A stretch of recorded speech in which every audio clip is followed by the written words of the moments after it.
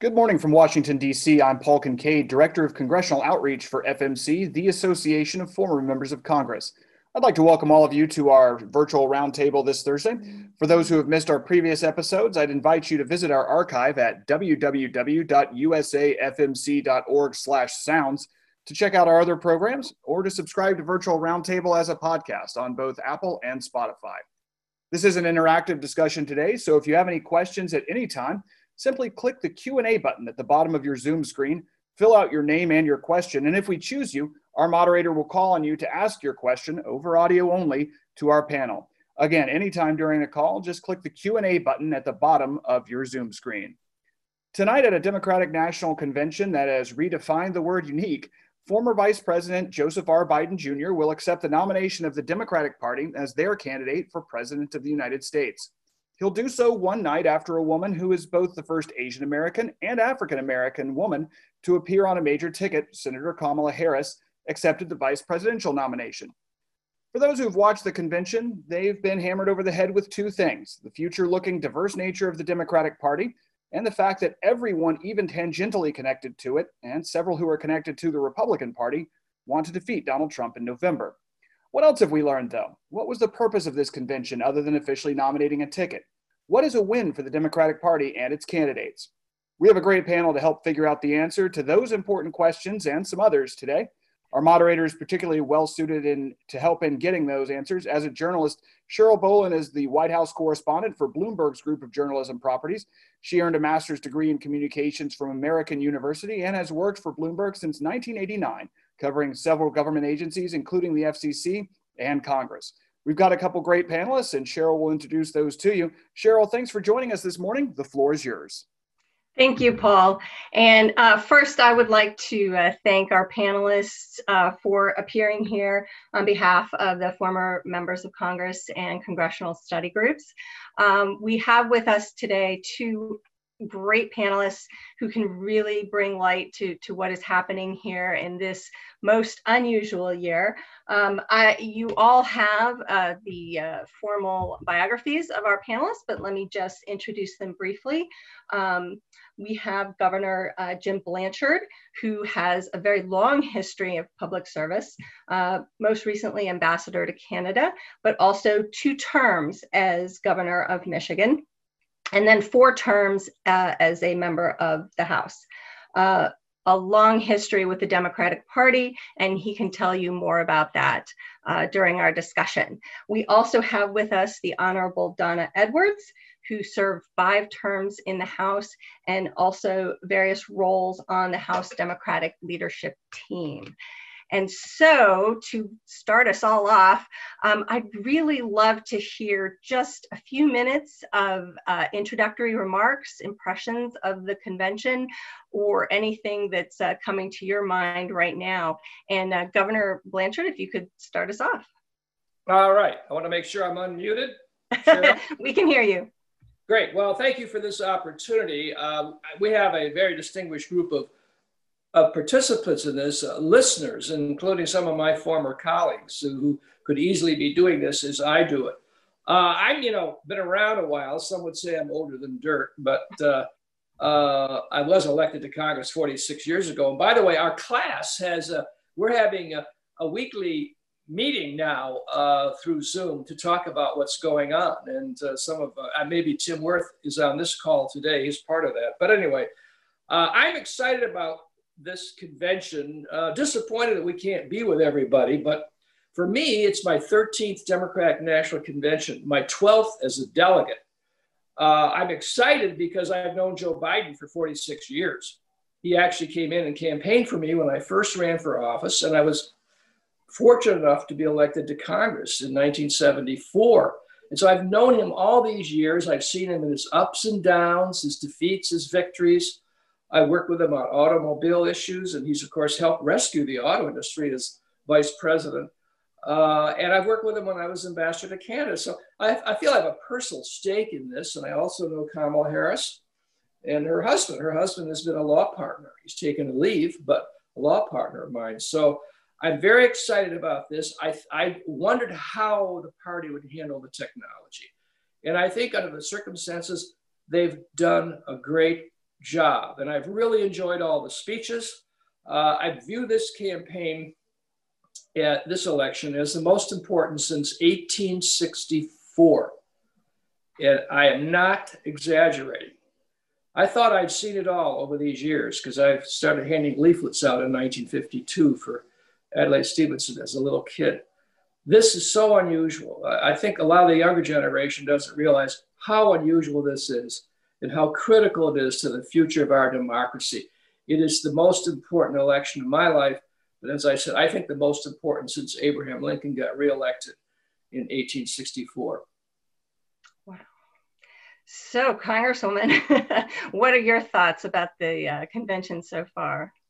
Well, I wasn't around in 1864, but I'm going to take Governor Blanchard's word for it on that one. He wasn't there either. Look, I think this has actually been quite an exciting convention in a very unconventional way. It's been interesting to watch because I think so many of the conversations have felt very intimate, you know, where somebody literally is in your living room or at your kitchen table. And many of the remarks have come across like that. It's been interesting to see the way that the technology has aided but changed the convention. And although I don't have Governor Blanchard's long history, I've been to both Republican and Democratic conventions, and it always strikes me at the Democratic convention really the diversity of the party. You can see that in a convention hall, and I think that that was conveyed online over the last couple of days. And I think it's something that Democrats are embracing and celebrating, and certainly that's true with the nomination last night of Kamala Harris as our VP choice. And will be reflected, I believe, in Joe Biden's remarks when he takes the stage this evening. It's also, I met Joe Biden first when he ran for president, I guess, in 1988. I was actually in law school up in New Hampshire, and one of my tax professors had been a law school roommate of his. And so we developed a relationship, and then I worked closely with him as a domestic violence advocate and the passage of the Violence Against Women Act. And so it was actually nice last night to see so many of those women and advocates celebrated for the work that Joe Biden did. But I think it's been an eventful convention thus far, and successful as can be had in these COVID times. I think Democrats have made the most of it. Sure, and we'll explore that just a little bit more here coming up. But first, sort of to get us started, to start thinking about conventions. Governor, you've seen a lot of these. If you could just set the stage for us, give us a little bit of history. Really, what are conventions, at least in the past, meant to do, meant to accomplish? What is the goal of having a convention? Clearly beyond just simply coming up with a nominee. Well, of course, the conventions are designed to rally the faithful. People come from all over the country, different points of view. They are all under this huge tent, which is an incredibly diverse tent, quite the contrary to the Republican Party. They come to rally the faithful and get ready and energized for the election. With the public, the convention's purpose is to introduce the candidates to the public, or reintroduce them, like reintroduce Joe Biden. People may think they know him, but they may not know everything about him. This is a chance to do that. Certainly with Kamala Harris, it's that chance. I thought, by the way, she did a great job last night, and it was a totally different vice presidential acceptance speech than we're used to, which was wonderful because it softened her and made her more of a human being rather than a vice president attack dog, which often is what people expect. So I was really happy with that. Beyond that, conventions try to create a theme that people can connect with and rely on. I think our theme is probably building back better, dealing with the economy and healthcare, and I hope, of course, global engagement and restoring the soul of America. Those are, I think, our themes. And Joe Biden fits that. He's the man for the moment, in my opinion. But I think those are some of the things you look for. And I love the speeches, and we can talk about some of those. But I want to hear what Congresswoman Edwards has to say, because she has a generational outlook that would be different than mine. Well, Congresswoman, what do you think about past conventions? And believe me, we'll get to this new one in a minute. But really, I'm trying to compare and contrast here a little bit. What is the past meant to accomplish, and then we'll compare it to what's happening now. Well, it's so interesting because when I began my congressional career, I remember what called me to action were looking at the runs of Shirley Chisholm for President of the United States. I mean, that's what I remember as a little girl. But I also remember Barbara Jordan's speech on the convention floor and how that moved me. And I quote it all the time because she talked about the common good. And I got that sense this last several days that there was a call to action for the common good for all of us in one purpose. It's the reason that we saw, Republicans coming forward for Joe Biden and the very diversity, political and ideological diversity of the party. And then I worked on the Jesse Jackson campaign in 1988, and remember the energy around that campaign leading up to the convention. And I felt like I was really a part of that as a young person. And I think that, sure, there's a lot of rallying that goes on in the convention halls. You want to get those delegates excited to go back into their states and to turn that vote. But it really is speaking to the public. And this is where I think this convention this year, in this very unconventional way, spoke to individual Americans in their homes in a way that past conventions, where the focus is on the funny hats and the noise and the crowd, that we didn't have that this year. But what we had were individuals sitting next to us on the living room sofa. And I think that it showed a part of the party that was actually quite different than we've seen in past conventions. Governor, you look like you want to comment on that. No, I want to add something that related to what the Congresswoman has mentioned, because I do remember Jesse's speech in '88. I was a Dukakis person. I was the platform chair, but stayed neutral until the convention. But it was a memorable speech that Jesse gave. But the conventions introduced new faces. I watched the TV in 1956 as a kid, watching John F. Kennedy try to become vice president. He didn't make it as a nominee with Stevenson, but he became a nationally known person with this beautiful family, and he gave a concession speech. I fell in love with John Kennedy from that moment on. Obviously, there was a great moment in 1988 when Congresswoman was there with Jackson. I was there as a platform chairman. And I had recruited my pal, Bill Clinton, to travel the country with me on the platform. And he was selected to nominate Mike Dukakis. And I told all my colleagues from Michigan, I don't know what's going to happen with our election. We're going to have a tough time with Governor Dukakis, who I really admired. But I can tell you this, you're going to see a future president, I believe, in Bill Clinton when he speaks. Well, Clinton got up in 1988 and he talked endlessly. He still today will tell me it wasn't that long. He really about it. It seemed that long. He talked endlessly. It was really bad. And when he said in conclusion, people started cheering. All my friends in Michigan lined up. We were seated on the floor to tell me, boy, Blanchard, you really know how to pick a winner. What's wrong with this guy?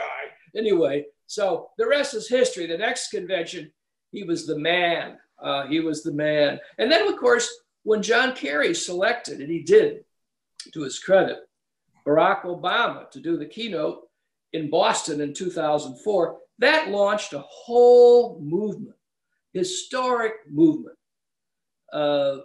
culminating his election and, of course, his remarkable speech last night. Unbelievable, and one of the highlights of the convention. Well, and a reminder that, of course, the nation and Democrats were introduced to Kamala Harris because of her speech on a convention floor. And so these conventions can have a way of elevating some of those superstars. And you actually saw it over the last, what was really remarkable to me is over the last couple of days, we have really seen some of the rising stars of the Democratic Party, state senators and lieutenant governors, and candidate Stacey Abrams, who ran for the governor in Georgia.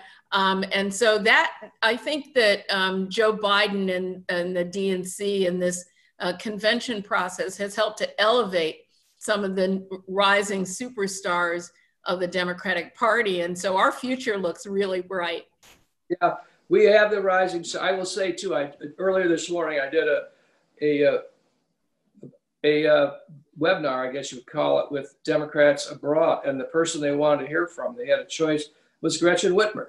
And the reason I was on this was to introduce her as the governor of Michigan. So you have all these new faces. And I think Joe is bringing forth a couple of new generations of candidates, of leaders who could be his children or his grandchildren.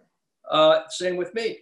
So this is exciting, as Donna said. It really is exciting to see all the talent for the future. So that's just amazing, because there really have been some breakout speeches here. But I want to just kind of refocus a little bit here to talk about sort of maybe the impact this convention is having on the public. And I'd like to hear your views on the audience and who is the target audience for this convention. Are there undecided voters still out there? Is it designed to appeal to the party faithful? Is it designed to appeal to moderate Republicans? Who is this convention aimed at, and do you think they're being effective at it? Wow. I mean, I think it's a little bit of everything. I mean, we heard, from the first night, Bernie Sanders, who I thought gave a really amazing and very clear-minded endorsement of Joe Biden and Kamala Harris to bring the progressive wing of the party to make sure that nobody is sitting at home.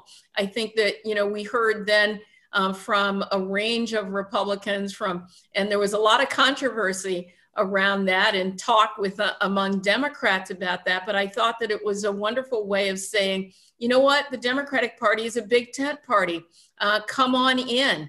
There's room for you. And so speaking to that part of the electorate that may be disaffected with Donald Trump, but doesn't really have a home right now. And then, of course, to a whole bunch of young people and others who decided in 2016 that rather than vote, they just sit at home. They weren't going to come out and vote for Donald Trump, but they didn't come out to vote at all. And I think that, you heard voices who were speaking to those voters as well. And so this really has been a convention that has been showcasing how we pull together a coalitional effort to run and win on November 3rd. And you could see this quilt that's being built isn't just about, sort of one swatch. It's about a whole bunch of different swatches. And somehow or other, Joe Biden and Kamala Harris have managed to pull that together.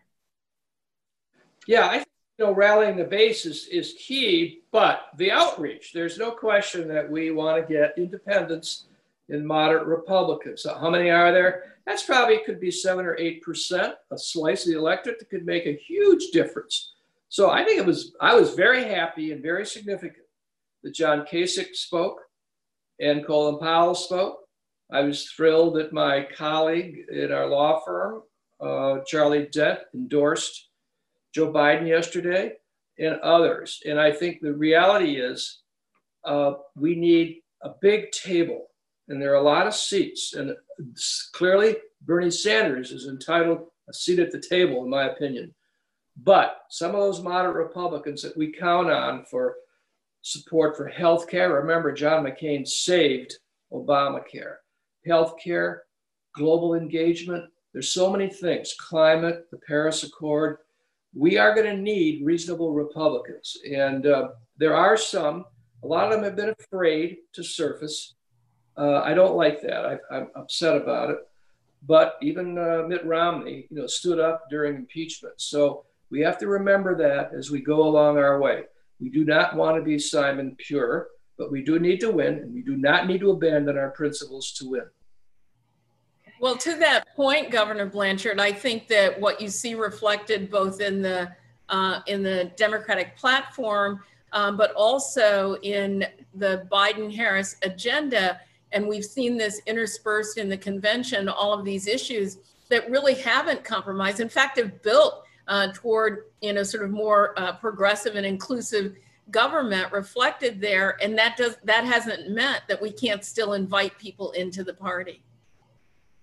And that leads me to my next theme here is the policy differences and how you see this convention and its speakers addressing the differences with Republicans on policy issues, immigration, handling of COVID, the economy, race relations, all those issues. Do you believe this convention has tackled those issues and addressed them appropriately?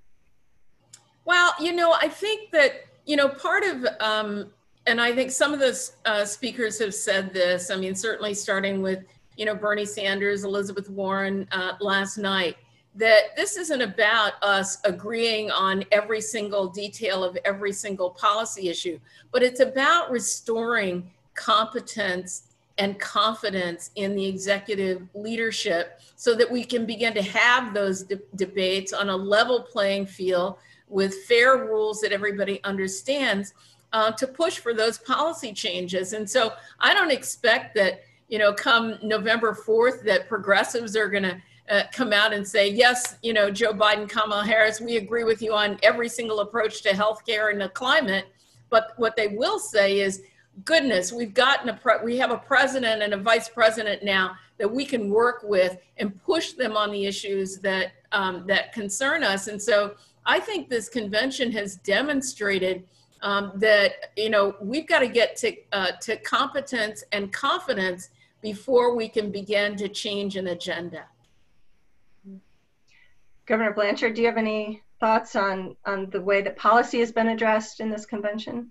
I think, with a 91-page platform document, I thought it was pretty interesting that it finessed some of the more incendiary issues. I thought it did a good job. I don't know that anybody will read it, by the way, but that's another matter. But I would say this too, given the sweep of history, there really hasn't been much of a difference in the major issues of the so-called progressive wing, or I would have called it the liberal wing of the party, and the more moderate people, or I would call the practical wing. Some would say governing wing, but I would say at least practical wing.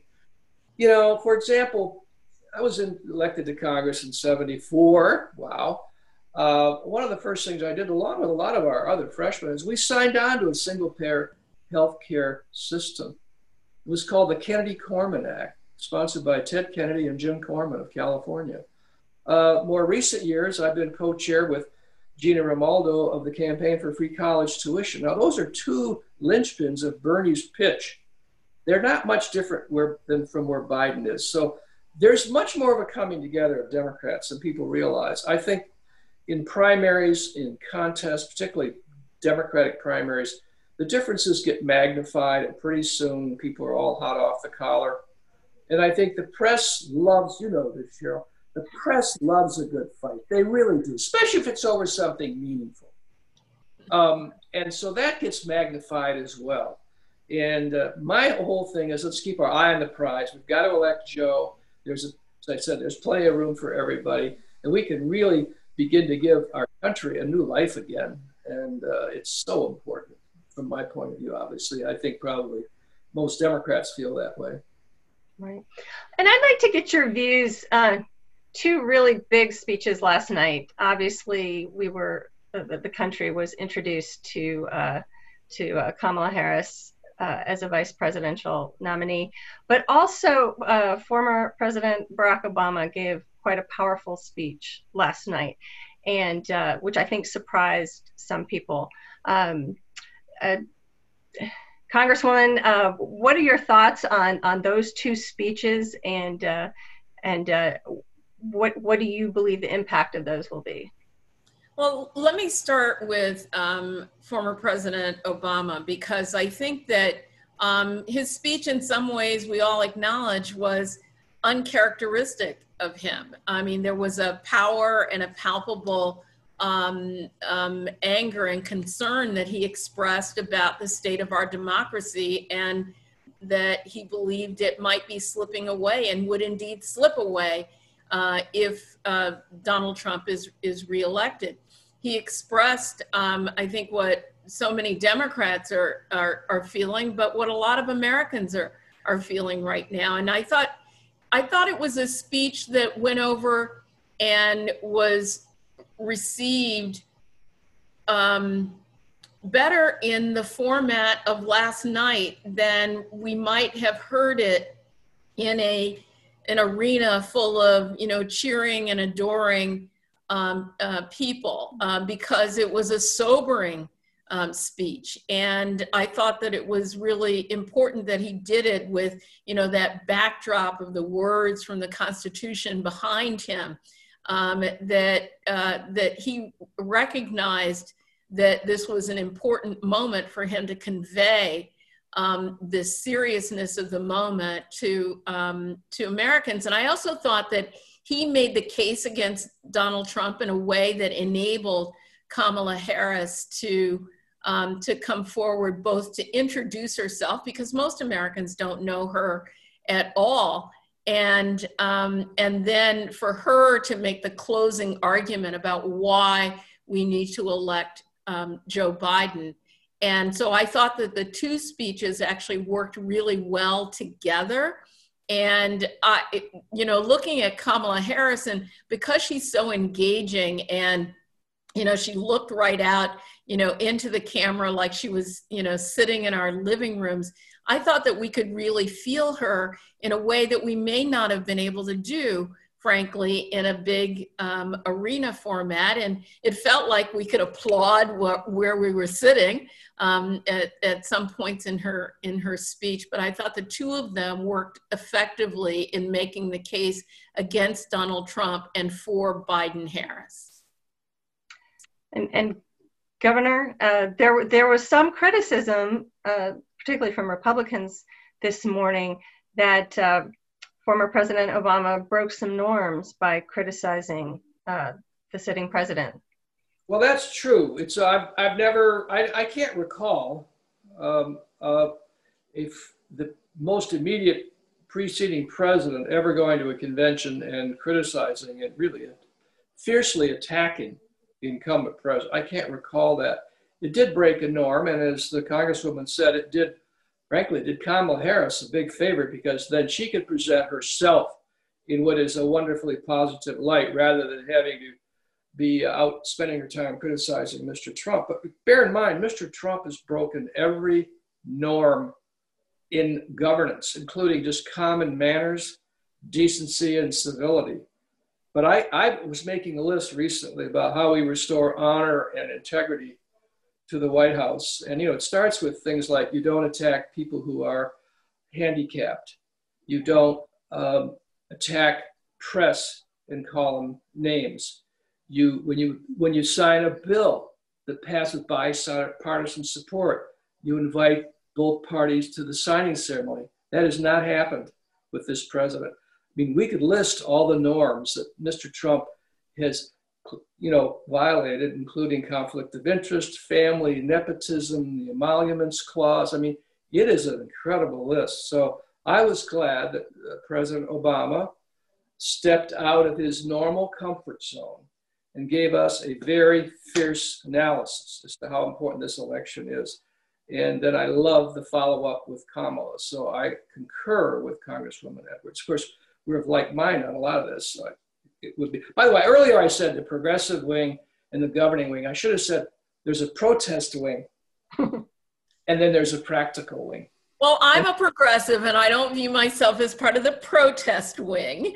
But that's why there is the protest and the practical.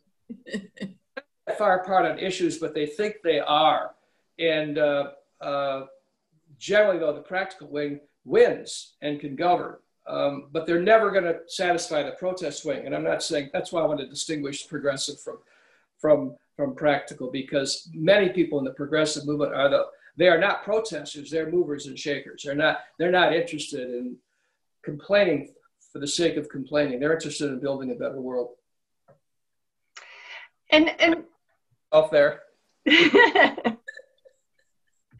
Now, and to pick up on some themes, both of you have mentioned the new format, obviously the televised online format. And I'd really like to hear your views. Is this effective? Is it just something we have to do in the age of COVID? Do you see a return to this type of format, or is it important to bring people together? I'd like to get your thoughts about the format of this year's convention. Well, I think that there was a lot of hesitation and skepticism about whether it could be pulled off at all.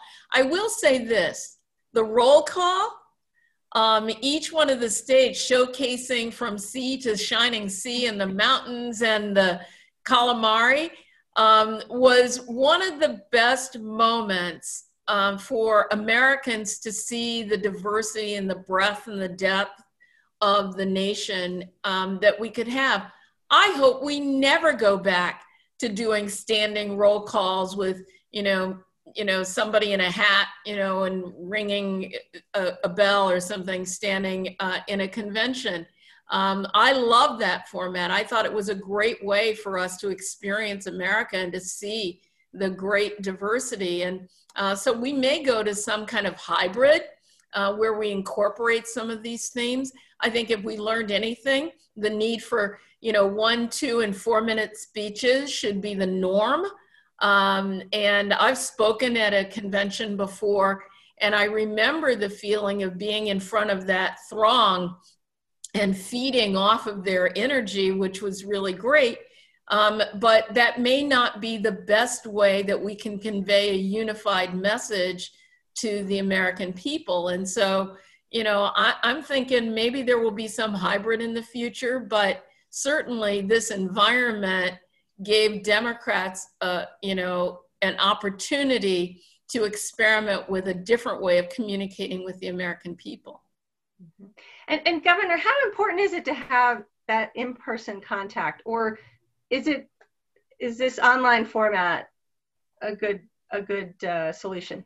Well, I think Congresswoman is correct. I don't think we're ever going to go back to the typical roll call. I've had too many people, friends of mine, political junkies, former staff, text me, email me saying they love that. We hope we hope we keep that remote roll call showing the country. So I think we're going to have that going forward.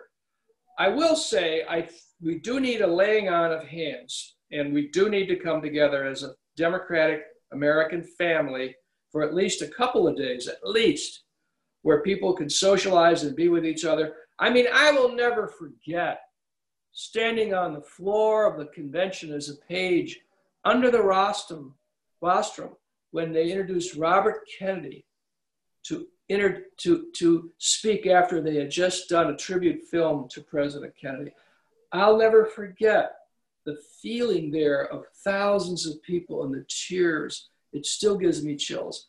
I'll never forget in New York in 1992 when Bill Clinton and Al Gore wound up their speeches and their wives came out and families on the stage, and we were hearing the music, Don't Stop Thinking About Tomorrow.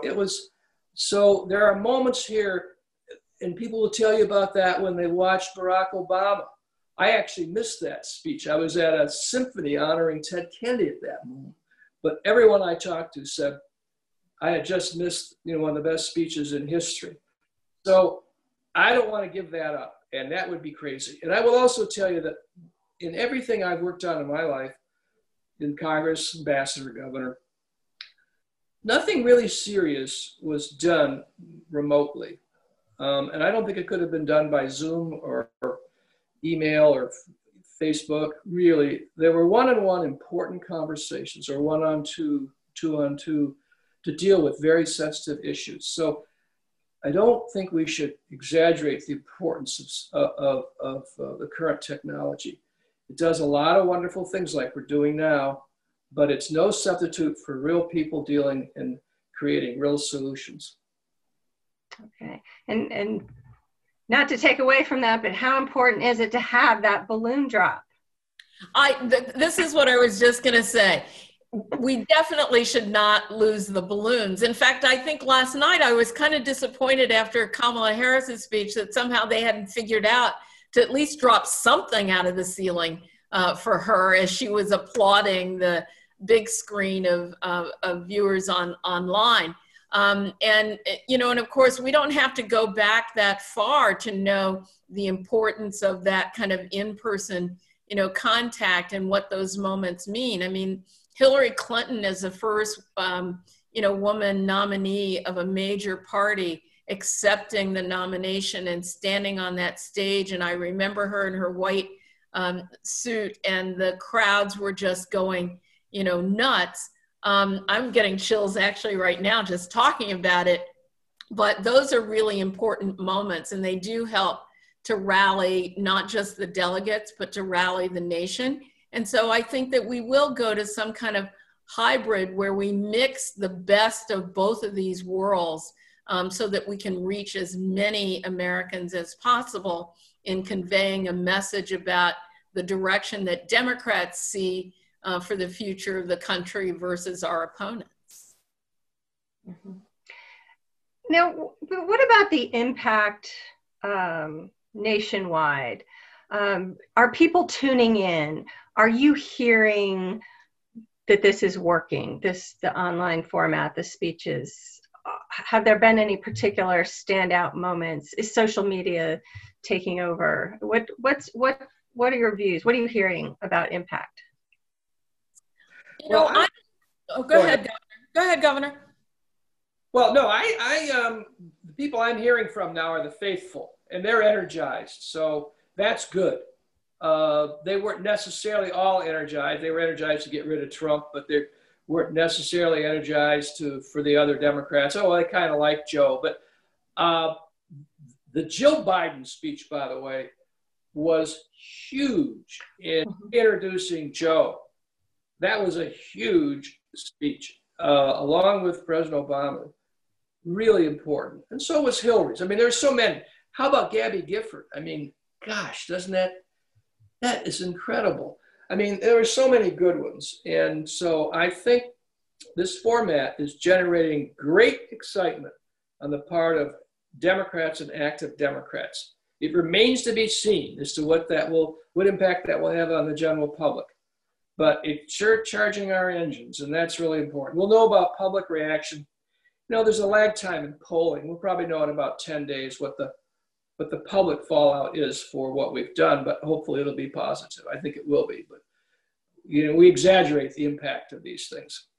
Yeah, no, I agree. I mean, I think certainly if you're an activist Democrat, I mean, we need you at the table. We need you, you know, making phone calls in an environment where people can't go and knock on people's doors.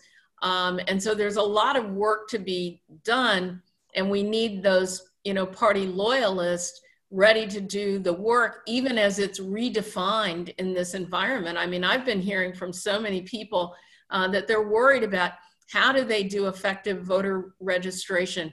How do they do effective get out the vote, making sure that people get those mail-in ballots in, all of those sort of mechanics that in the past we always did in person. And now our party loyalists are going to have to take, you know, the messages from this convention and translate them into a different way of talking with and engaging voters. And so I think that that's the next challenge, to take this energy that's been generated over these last several days and carry that into the next several weeks in terms of turning out and continuing to energize the electorate. Okay. And I'd also like to say, just Joe Biden is going to be speaking this evening.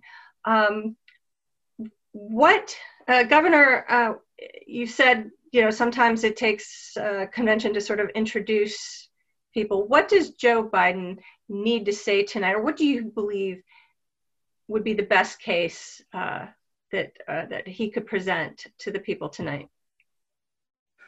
Well, I think he has to talk about the future and our economic future and our future for healthcare and healing America. Again, restoring the soul of America, jobs, the economy. That needs more emphasis today. We've dealt with a lot of the other issues in the earlier days of this convention, but it still gets down to what's our economic future for families. What will they have a job? Can they look to Joe Biden to help restore the economy and yet save and preserve health care and make sure everyone is treated with dignity? Those are kind of the themes. I think he'll rise to the occasion. He has great experience in the areas of the economy, manufacturing, jobs, civil rights, other things. So, but I think it has to all look forward. And Congresswoman, some have criticized Joe Biden for not being as eloquent a speaker, say as former President Obama, that giving speeches might not be his strongest suit. What do you think? Is this a make or break moment for him? Well, first of all, I don't think any of us should be judged by whether we can give as good a speech as President Obama, because most of us will fail. But I do think that tonight, I think Joe Biden, I mean, we've had, kind of an introduction to him again to the American people, because even though he was vice president, still a lot of people didn't know all of his, his story. And we've heard that this week. We've heard others who have made the case against Donald Trump. I think that the vice president, that Joe Biden, will understand that most people have already formed their opinion about Donald Trump and about who he is. And what Joe Biden needs to do is focus on who Joe Biden is and his character and his competence. And then I think, as Governor Blanchard said, lay out a plan for the future, because, you can always, I think Governor Blanchard knows, I think I certainly know as a candidate, that you can always find 48% of people who want to vote against the other guy. The question is whether you're going to get to 50+1 who want to vote for you. And I think that Joe Biden has to lay out that case to the American people. And in doing that, I think that he's going to succeed. And the Joe Biden that I know is going to let us all know that he's walked in our shoes and he understands the shoes we walk in. Yeah, and I think too, he'll find a way to reach out to moderates and independent Republicans, probably, as part of his theme. But I've listened to Joe. His first speech that I ever heard give was for me in the backyard in Huntington Woods, Michigan, when I was running for Congress. And it was a great speech. It was just too long. I've never heard Joe give a bad speech. Only the problem is he would be long. And so he has been disciplined. And I will tell you, that speech the night he won the South Carolina primary, which was a watershed moment in this election and will turn out to be, thank you, James Clyburn, maybe creating our next president, hopefully. That speech he gave that night was one of the finest speeches I ever heard from anybody, not just by Joe Biden. So he can do it, and he will do it tonight. Excellent. And I'd like to remind our audience to, if you've got some questions, to get ready. We're getting about that time. But I just want to give you a little bit, both of our speakers, just sort of a general assessment. How's this convention going? Is it effective? Is it impactful? What is your view, just broadly? Congresswoman, if you want to. Well, look, the most that I've done is I'm like everybody else. I'm, sitting in my living room, or, sometimes because of the lateness of the hour, I'm watching the convention in my bed. But I feel like it has been an effective convention. I feel like it's conveyed the messages that the campaign wants. I feel like it's laid the case against the incumbent president. I've always believed that this election was going to be a referendum on Donald Trump, and I think that that's been effective. And I think it has, shown us the future of the nation if Democrats are allowed to take the helm.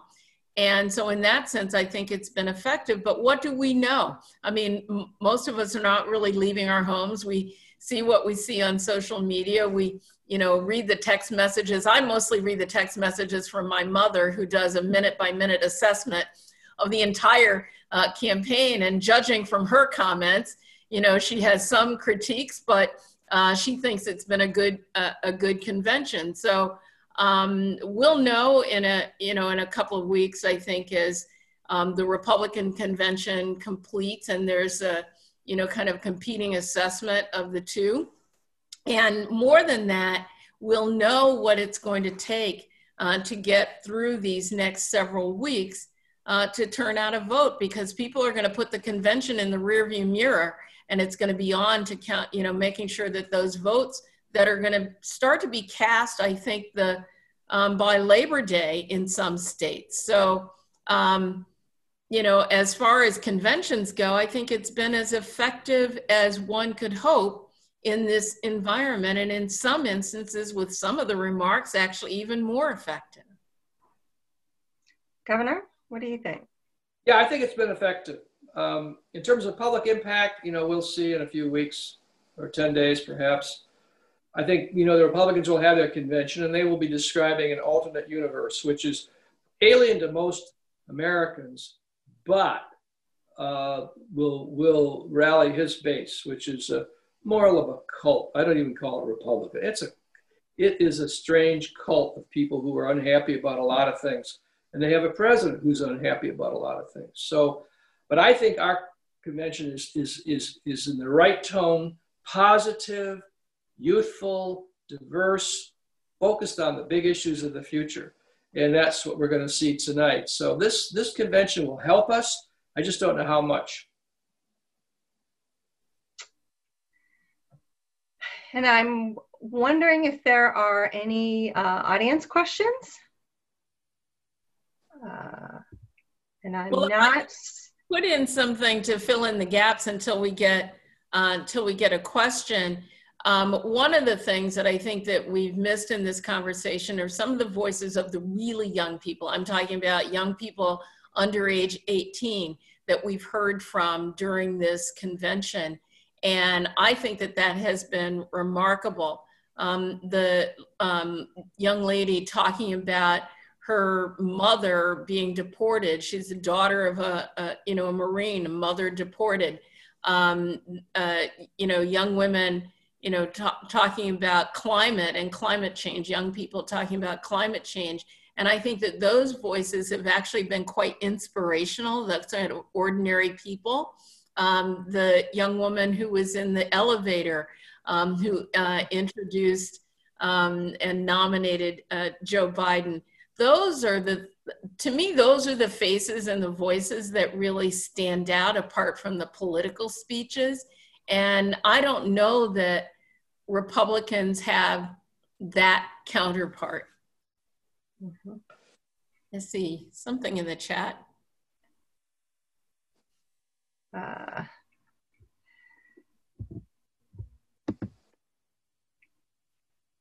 Okay. Well, we may have been. I'm getting one question here. It's a bit long, and it really is your views on the campaign really going forward, and how maybe what is it going to take now to really get voters out, get them energized. And what sort of next steps, if any, that you see? Governor, do you have any thoughts? Yeah, I mean, I think one of the things that I think several of the speakers have focused on is this idea of voting. Michelle Obama started out the week talking about voting. however it is that you decide to vote, make a plan, do the work that it takes to request your ballot, to cast your vote in person, to mail your ballot on time. We saw that theme throughout. We've seen it throughout the convention. And I think the focus afterwards, after the convention, is going to be to educate voters in every state about how it is that they can vote and vote safely, and to make sure that the mechanisms are in place that enable people to fairly cast their votes. And you're going to see that theme among Democrats, among nonprofit groups, going out through the election cycle, because it's become such a touch point with the attack on the United States Postal Service and the attacks on voting rights in so many states. Yeah, I think on the Postal Service is really heightened concern about voting, and that probably is going to help us, even though they may be, well, I know they were initially trying to depress delivery and slow it down. It's been slowed down, at least in Michigan and Arlington, Virginia, by a couple of days over what it used to be, very recently used to be. So that's a concern. I will say, you know, that in the toss-up states, they all have vote by mail. And not all of them, but most of them have Democratic state, Pennsylvania, for example, Michigan, Wisconsin, Arizona. North Carolina doesn't, but they vote by mail and they have a Democratic governor. So that's really going to be important. And my guess is the way they operated with their change regulation, if they weren't already with us, I think they're making the letter carriers big supporters of ours for the fall. I think they're going to work overtime to get the mail delivered. The key is to get people to vote probably no later than October 15th. They really need to do that. Michigan, we have vote by mail without giving a reason. It was adopted in our Constitution 2 years ago. Thank goodness. So we're push on that. And that's key. And I'm glad the members of Congress are holding the Postal Service and the Postmaster General. They're holding his feet to fire. Great. So I do have a question now. So Dennis Eckert, former congressman from Ohio, has a question about comparing the two conventions. Congressman Eckert, go ahead and unmute your microphone and please ask your question. My former colleague. Got to unmute.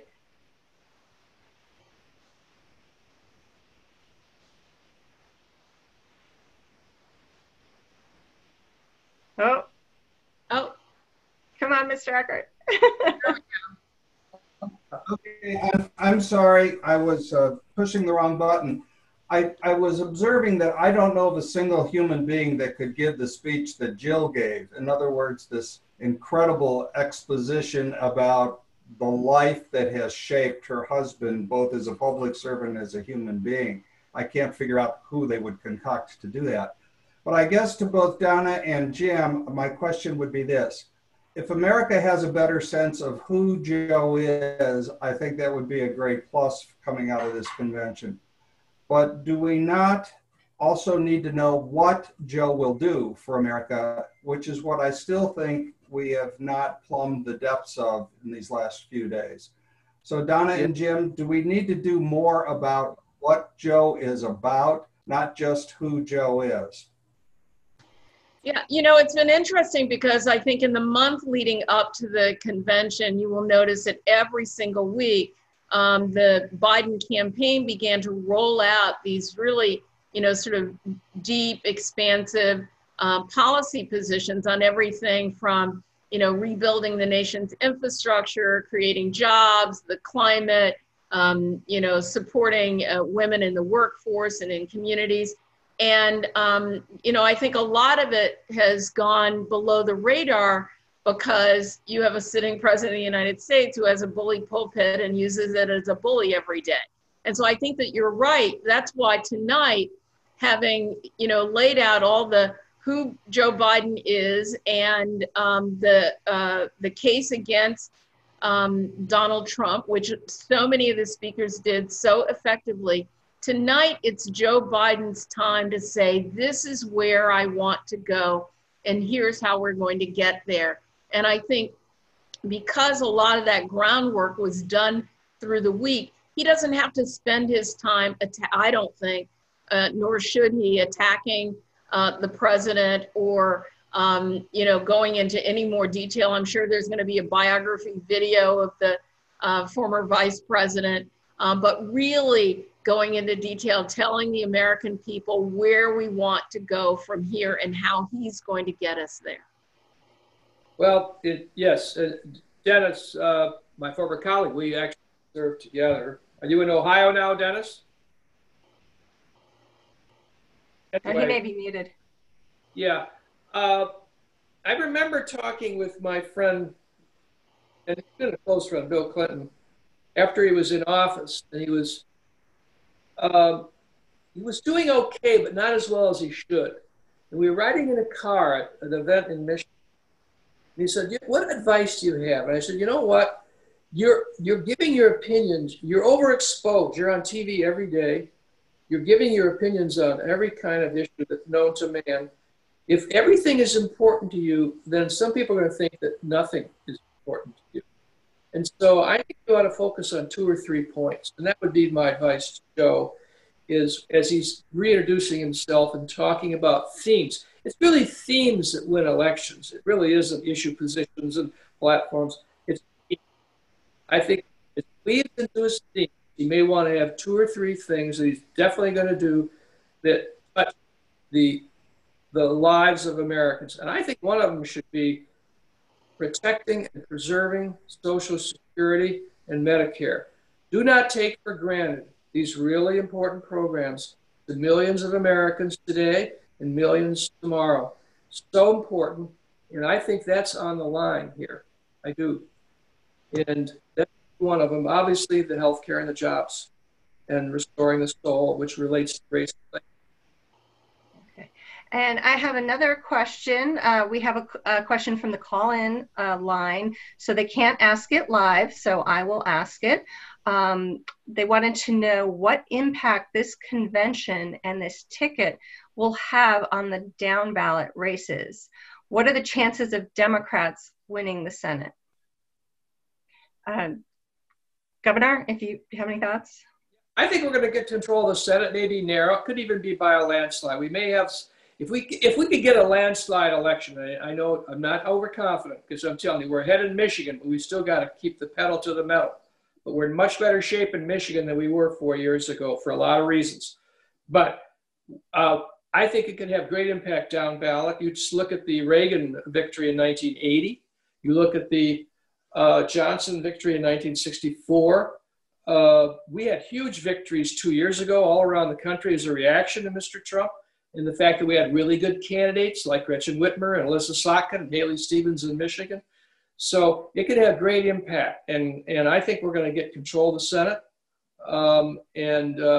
You know, it's not going to be easy to get things done, but with a Democratic House and Senate, we really have a wonderful opportunity. And so it's really important. And I think there's going to be more straight ticket voting. We found that in Michigan. You can vote straight ticket. We found that that people are less apt to move around on the ballot. And right now, there are a lot of dissatisfied Republicans. So I'm hopeful, and independents. So I'm hopeful that it's going to be a big day. But it's only if we do all the things we say we want to do between now and November 3rd.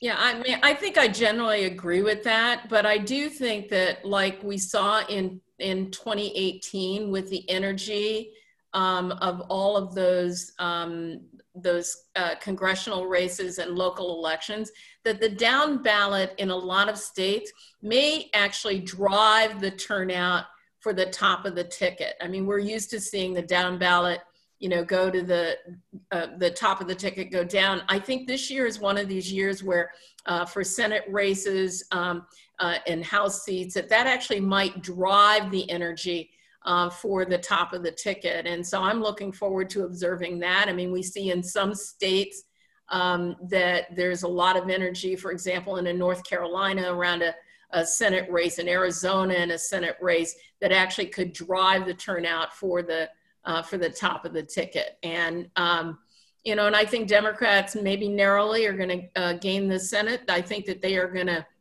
grow the majority, frankly, in the House if we're looking at these races right now. And, we could be looking at a trifecta. But the national polls are starting to close as we would expect that they would. And so this is why Democrats can't do what we did in 2016 and just say, okay, that's covered. It's going to be important to work from now until election day and even beyond to make sure that all of those votes get counted.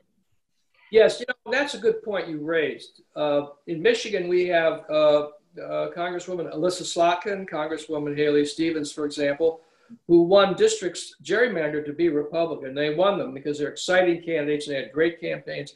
They are really helping generate greater excitement among suburban women, for example, than we otherwise would have. And so I think you're right on with that. Also, a woman named Hillary Schultes over in Grand Rapids. So this is a big deal. And in Michigan, the Democratic Party has over 250 people working in a field structure, which is all by phone now.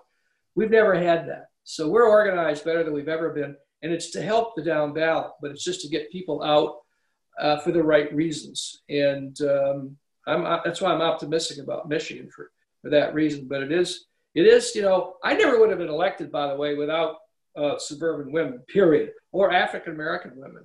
And I'm telling you, there is real excitement there, and Kamala helps that. Well, I'm afraid that is going to have to be the last word. We have come to the top of the hour, and this has been really an excellent conversation, and I really so much thank you and so much appreciate your time and insights.